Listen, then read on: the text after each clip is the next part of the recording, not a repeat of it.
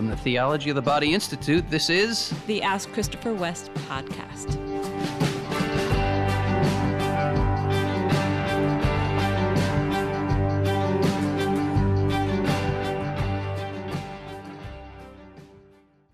Hi, podcast listeners. Welcome back to another episode. We're happy to be with you. We're recording today in a snowy day. Cold. In Pennsylvania. In my office where we're recording, the heat has not been on all that long. No. So if you hear a little hum in the background, that's our heater. But we're okay. Don't worry. We'll make it through. Snowy.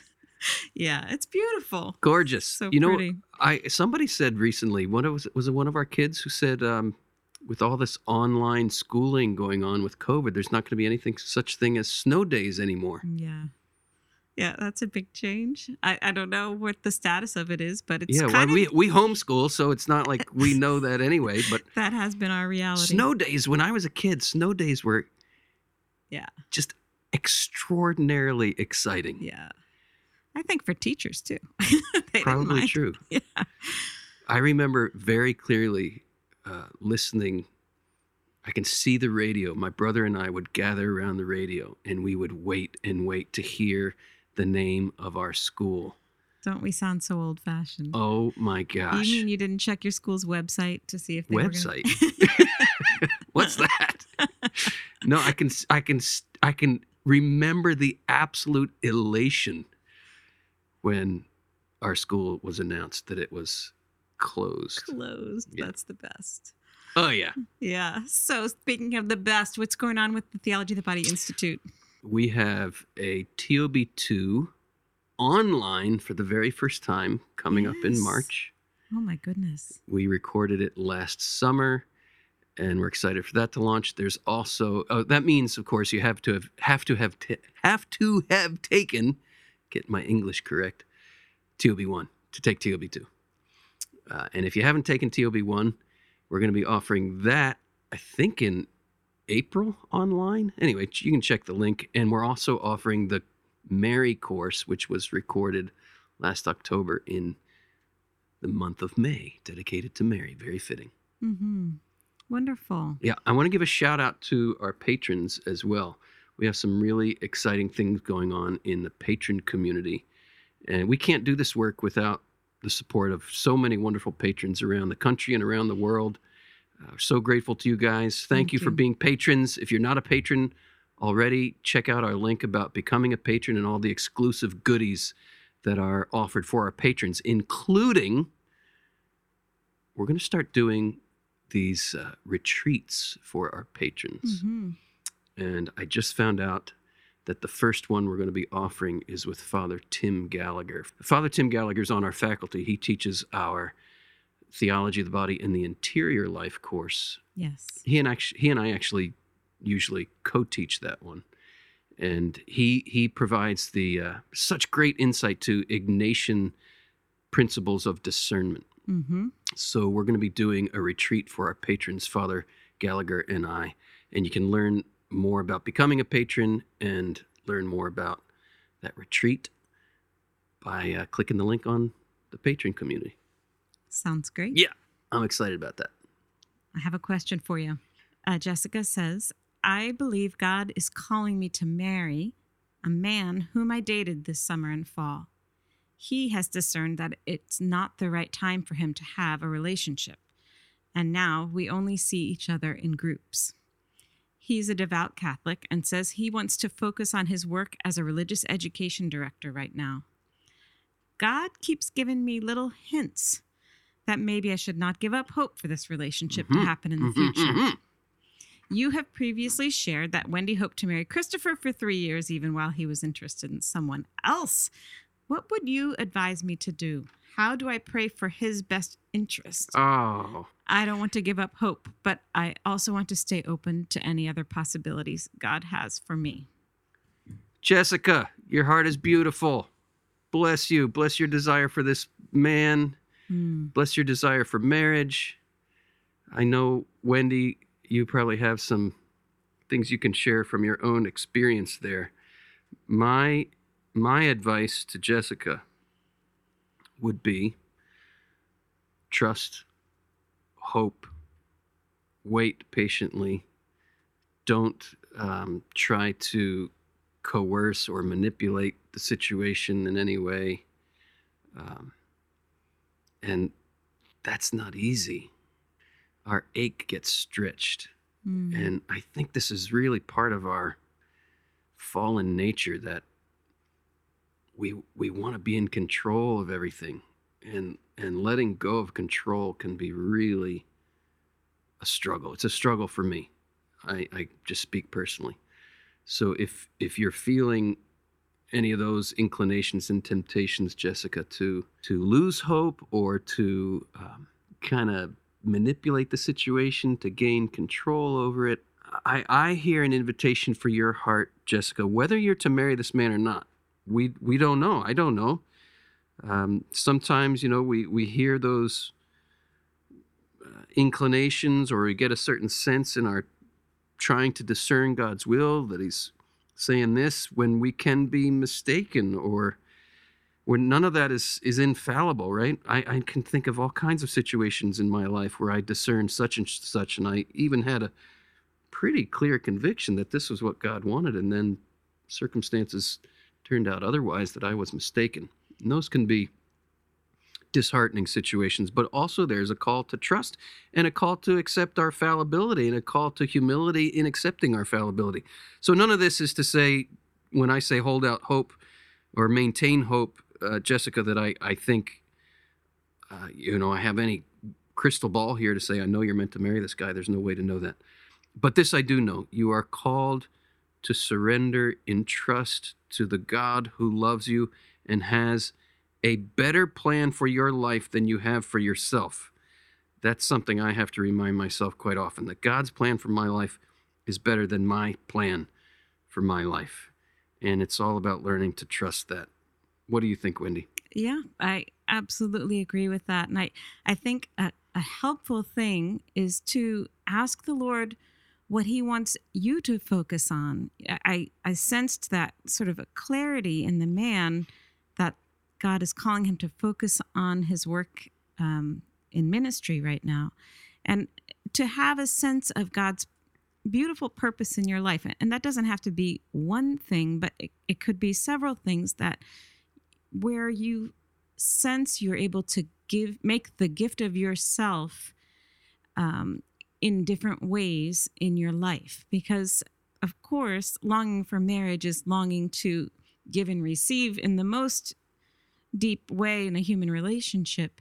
And yet there are so many beautiful ways that we make the gift of ourselves through other relationships that we're in, by our circumstances, and by work and volunteering and by study. All of these things are ways that the Lord may be calling you to make a gift now. And I think that was a great help to me in that time of waiting in our relationship, was the sense of truly seeking the Lord in my circumstances, and how am I called to be a gift here, and how can it's not always like, oh, just say a prayer one day and it's clear and then go do it. Usually we have, it takes time in seeking the Lord and waiting on him to make things more clear.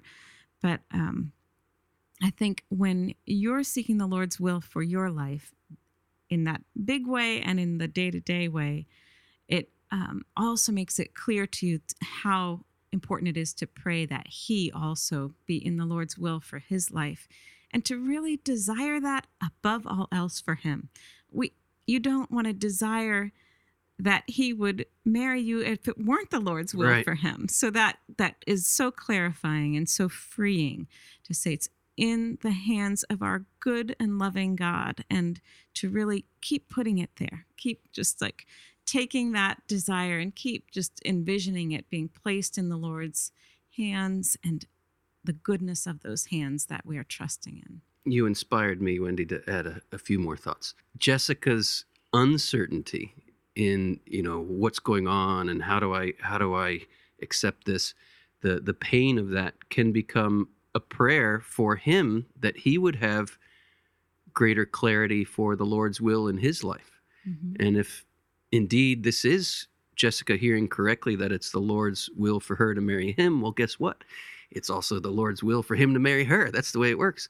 So for her to be praying for his clarity in her lack of clarity or lack of certainty as to what's going on, the pain of that uncertainty can be a prayer offered up for another person to have clarity and discernment for the Lord's will.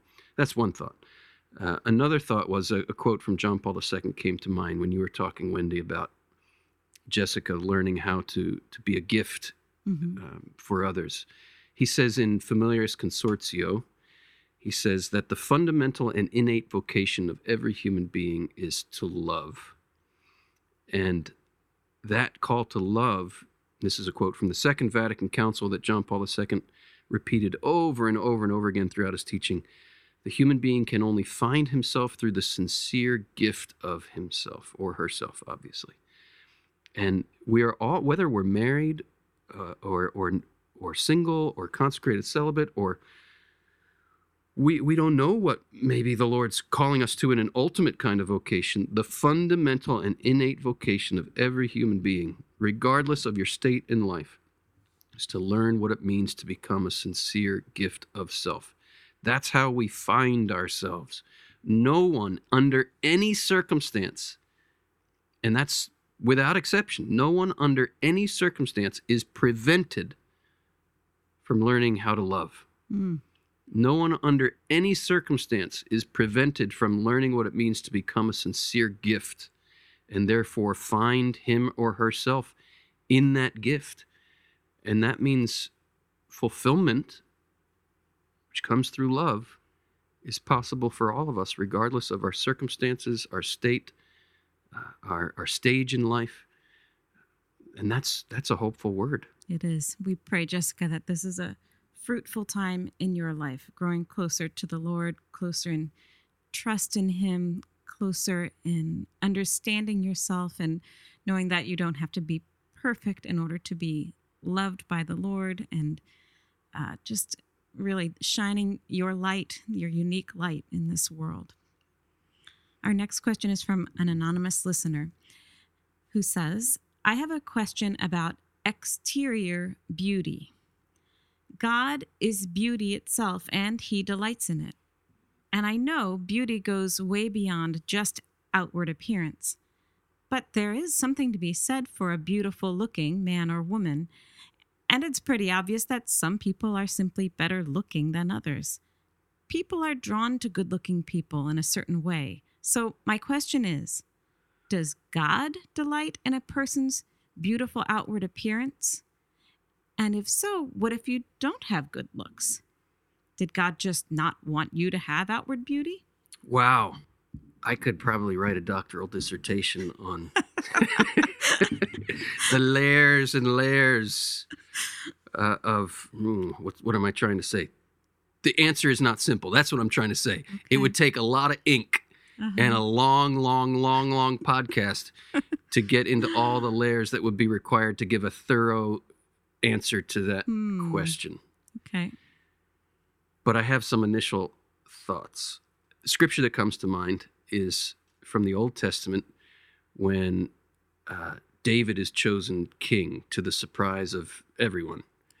I'm just going to interrupt you and say, as I read this question, that was exactly what came to my mind. Yeah. Yeah. The man looks at the outer appearance, the Lord sees the heart. Right. That's, I think, a starting point for an answer to this question. What does it mean that the Lord sees the heart? And what does it mean that we tend to stop at the outer appearance? Mm-hmm. It's part of original sin that we look but we do not see. Mm-hmm. And I think this emphasis in our culture, which we cannot extract ourselves from, we have all been deeply impacted by the way the culture has taught us to perceive beauty. And the way the culture has taught us to perceive beauty is most definitely by looking, but not seeing. And what's the distinction there between looking and seeing? I think we could say that looking is the external, seeing involves the internal. But seeing does not skip the external. It's not like, well, let's just get by the external so I can get to the internal. No, to see is to see the internal via the external. Mm-hmm. That's the whole principle of theology of the body, that the body reveals, makes visible what is invisible. The body of a person is really and truly meant to make visible the invisible mystery of the person, and the invisible mystery of the person is always more beautiful than the exterior reality of the person. Our vision needs to be linked up. And this is where we all need to cry out. We look, but we do not see. And we need to cry out, Jesus, Son of David, have mercy on me. I want to see as you see. I want to see as you see. That is a lifelong journey of conversion. That is a lifelong journey of purification. But this anonymous questioner, I think, brings out some important points. He or she is wrestling with, how do you hold this all together? And in my experience, I see extremes in the culture and in Christian circles. You know, the culture, of course, the extreme is just all the focus on the physical, the external. But I see sometimes the opposite extreme among Christians, where there's an overemphasis on the spiritual and a discounting of the physical. This questioner is right to say, how do you hold this together? Mm-hmm. And is right to wonder, well, what does God think of exterior beauty? Why does he grant the gift of exterior beauty to some and not so much to others? I don't know the answers to these questions, honestly. I don't know. But I do know the way we perceive of beauty is deeply impacted by a deeply fallen culture, and that's not the way the Lord perceives beauty. And there is beauty as we come to see as the Lord sees. The more we come to see as the Lord sees, we come to see things as beautiful that we didn't see as beautiful before. I often tell the story, you know it well, Wendy. I tell the story to my students when I teach my TOB1 class of an experience I had years ago of ending up sitting in a middle seat on an airplane, and there was a, quote, very attractive woman to my right and a, quote, unattractive woman to my left. Mm-hmm. And I found myself very interested in having conversation with the attractive woman when I found out I was going to be sitting next to her. And then when I saw this very short, overweight woman with a butch haircut getting on the airplane, I was like, oh my gosh, this is terrible. This is just my broken humanity. Oh, I hope she doesn't sit here. And she sat there right next to me. And I remember thinking, Lord, what are you trying to teach me here? I'm sitting between these two very different types of women, and feeling interested in having conversation with one and not interested in having conversation with the other. Man, did I ever learn a lesson that day. I never said a word to the woman to my right, who was the, quote, more attractive one. And the woman who sat to my left, the short, overweight woman with the butch haircut, she needed help with her luggage, and I ended up helping with her luggage, and we ended up having a conversation and chit-chatting away and had a really nice conversation. And then both these women fell asleep, and it's a 3-hour flight. I'm just like, Lord, what are you trying to teach me? And he was really speaking into my heart, saying, did you notice how interested you were in talking to this one woman? You weren't interested in talking to this other woman. And he says, I want to show you the beauty of both of these women. Mm-hmm. I want to show you the real beauty of both of these women. And then I heard, well, and it's going to hurt. And I was like, well, how much? A lot. And then I had this experience of like a sword going into my heart, and all the sludge was pouring out of my heart. And the sludge was like the image I had of the sludge coming out of my heart was like, it was the image of my own impurities, you know, the kind of over fascination with this one woman and the discarding of this other woman all comes from my broken humanity. And then as the sword went deeper and deeper into my heart, the sludge coming out was getting clearer and clearer, and it became like a stream of water. Then it became like a fountain of water gushing out of my heart over these women. And I looked over at this so-called unattractive woman who was asleep to my left. I don't know how else to say it. I saw her. I saw her.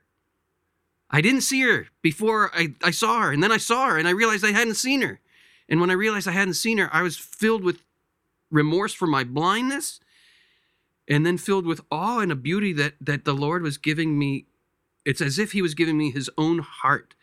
He was giving me a lived experience of that scripture we were just talking about.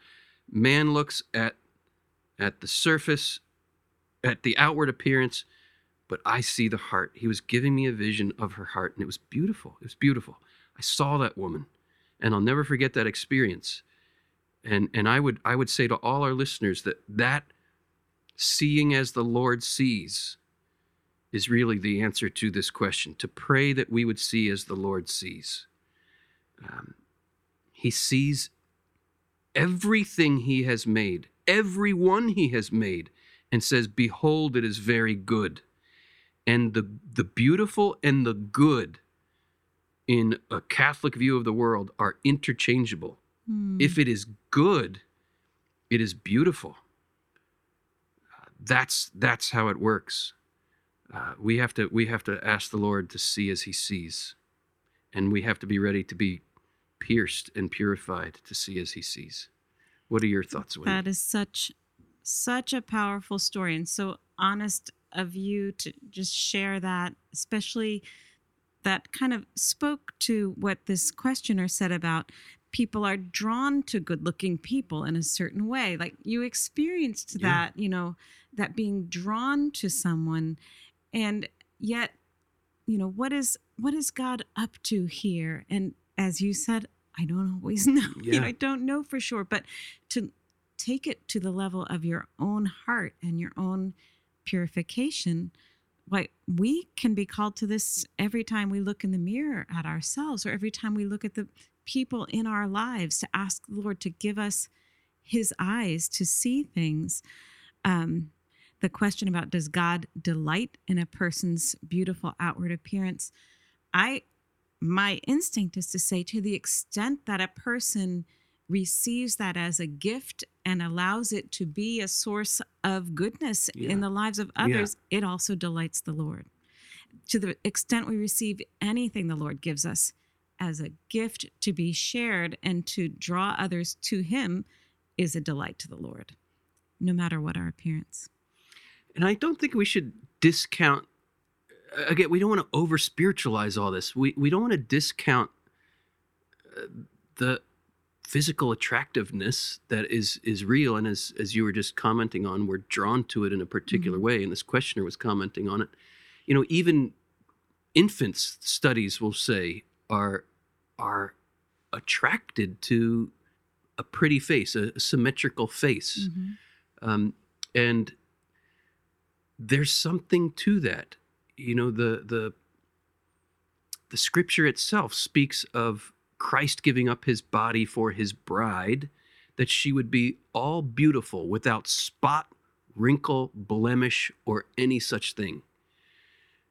There's something to that. It's a metaphor, obviously, but it's John Paul II in his Theology of the Body, commenting on that metaphor, says it's particularly fitting that St. Paul uses a youthful, beautiful body as a metaphor for holiness.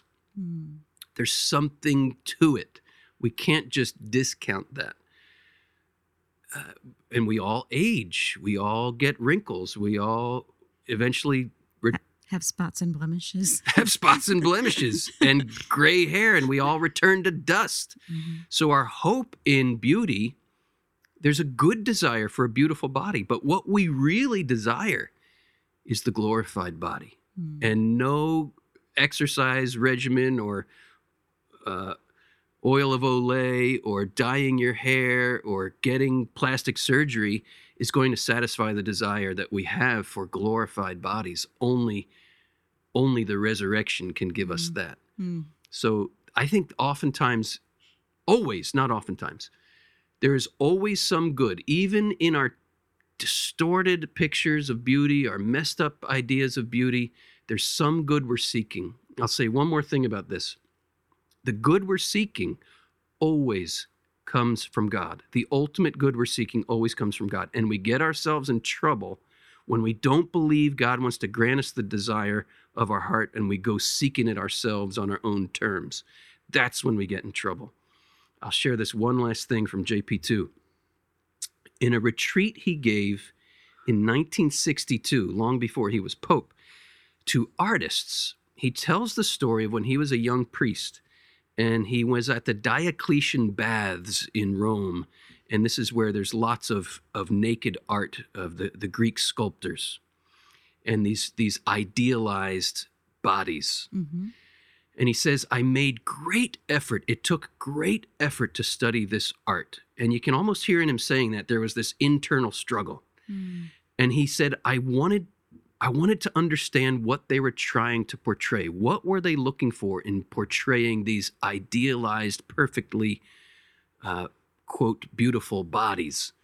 And he said, I came to realize as I studied this, and he says this again, it took such great effort. He says, I came to realize they were looking for perfect beauty in the body, and that perfect beauty has been revealed in the body. It's called the incarnation. And he said, through that laborious study of that Greek art, I came to understand the gospel more, and I came to understand it better. The human being is looking for perfect beauty in the body. And perfect beauty, capital B, perfect beauty, has been revealed in the body. It's called Christianity. It's called the incarnation. It's called Christmas.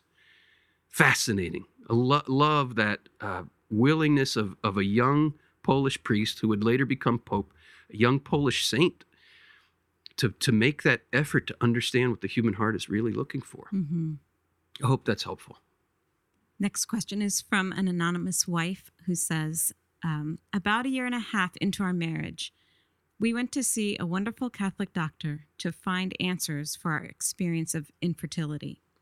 All the tests and follow-ups told us that my husband is not making sperm, and there's absolutely nothing that can be done. This news is hitting us both very hard. I've read that the grief of infertility is as if one had been handed a terminal diagnosis. It has felt like a death in so many ways. Before we can move into whatever God has for us next, I want to understand our bodies deeper. I feel like God is taking us into the emptiness, empty testicles and empty womb. Wow. Can you help us understand who we are in this? Wow. Could you speak some life into this darkness? Wow. What a heartfelt plea of this anonymous wife's heart. Wow. Yes. Wow. First, I just want to reverence that plea of your heart. I hear your heart. I hear your plea. And I'm struck especially by her wording. She feels like she's journeying into emptiness or journeying into a kind of death, empty womb, empty testicles. Let's just say it plainly. The womb and the testicles are made for life. They are our life-giving power. We are granted, in the normal course of events, we're granted this participation in God's life-givingness. And to discover that for whatever reason, we are physically unable to, as a married couple, to participate in that life-givingness there's a grief, there's a death, there's a void, and she's entering into that. I'm reminded of something that one of our students shared in our online virtual conference last May. And this talk is still available if you want to get access to that virtual conference. But I'll summarize her talk. She spoke about her own experience of infertility. She and her husband, Vinny, have been trying for many years to conceive and have been unable. And she spoke about The month after month, she would get her period and realize again, yet again, she's not pregnant. And she would weep. And she began to realize, listening to her body, reading the language of her body, that there was blood and water flowing every month. The blood from her womb when she'd get her period, and the water from her tears when she would weep. And she realized she and her husband were entering into the mystery of the cross. And that the cross, and this is not a platitude, this is not just a nice thing to say to make people feel better. This is bedrock Christian reality. If Christ is who he said he was, if the cross is what Christ claims it is, and what does he claim it is? This is the font of the divine life poured out for us. The cross points us to a whole new kind of fecundity, a whole new kind of fertility that comes precisely from entering into the abyss of Christ's death. And I think this is what, I think I can even say, I'm pretty sure, if not certain, I can certainly say this, that we're all invited to this, and that this woman and her husband are invited to this. And this particular cross they're carrying leads right to this. We call it a cross for a reason. You are being invited in a very particular way, your own unique story, your own unique suffering. You are being invited into the super abundant fertility of the marriage bed of the cross. This is where Christ becomes the perfect revelation of the eternal Father's love. And this is where Mary at the foot of the cross becomes the mother of all the living in the new superabundant fertility of the kingdom. Here we see grace building on nature, but the natural reality of birth is one thing. The supernatural reality of regeneration through the nuptials of the cross. This is the way the saints talk. This is the way the church unfolds it. What happened at the cross is a nuptial mystery. St. Augustine said the cross was Christ's marriage bed. And it's from these nuptials at the cross that every Christian is given new life. And this dear married couple is being invited into that suffering to participate in that fertility. And it makes sense out of scriptures like this. More are the children of the barren woman than of she who bore children. That's that supernatural fecundity.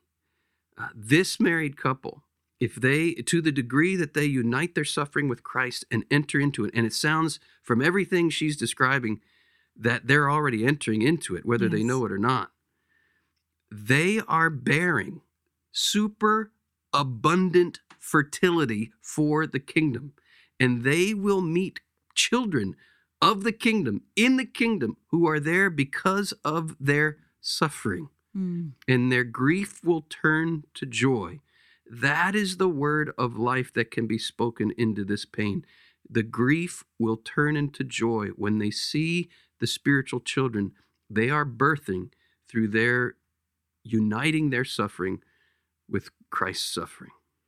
It's such an inspiring response, and understandably, many people are not able to even respond as in this way, which is full of wisdom, full of an awareness of the leading of the Holy Spirit here. It speaks of already having journeyed with the Lord in your life, and so we are grateful just to know of this, of your story, and the beautiful witness you are to everyone listening of just the courage of going into this very difficult season in your marriage with the Lord, holding his hand and letting him lead you in places you did not want to go.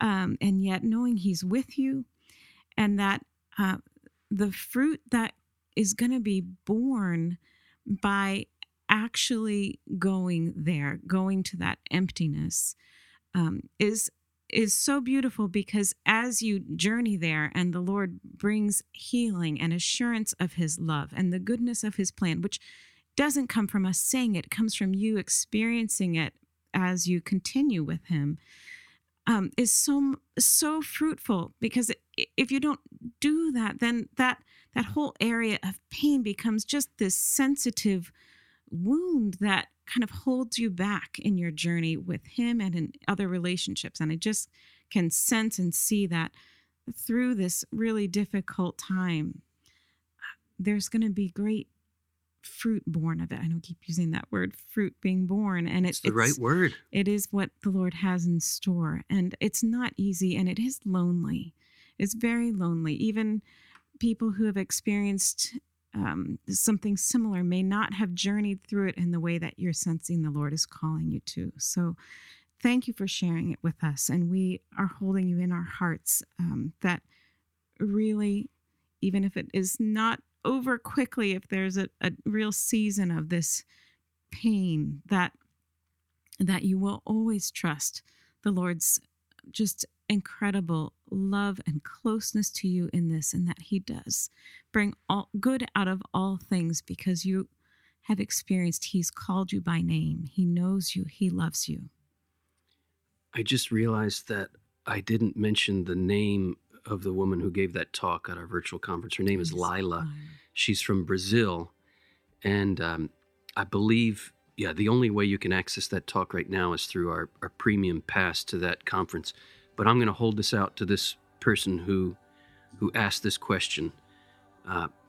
Please, if I don't, this is not so that you go purchase the premium pass so you can listen to this talk. I want to assure you, I will happily send you a free copy or free access to that talk if you can just reach out to us at our customer service email, info@tobinstitute.org, and just say you were the person who submitted the question about your and your husband's infertility, and I'll find a way to get that talk to you for free so that you can listen to it.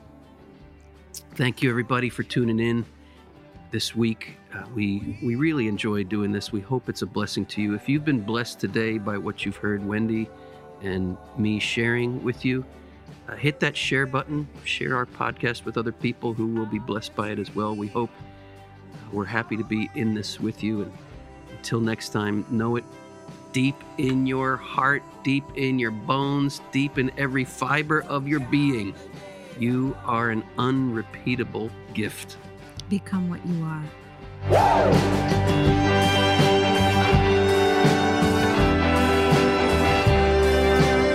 Ask Christopher West is brought to you by the Theology of the Body Institute, with music by Mike Mangione. Christopher and Wendy hope that the information provided is helpful to you, but remind you that they are not licensed counselors. If you are going through serious difficulty, a list of trusted counselors and psychologists can be found in the show notes.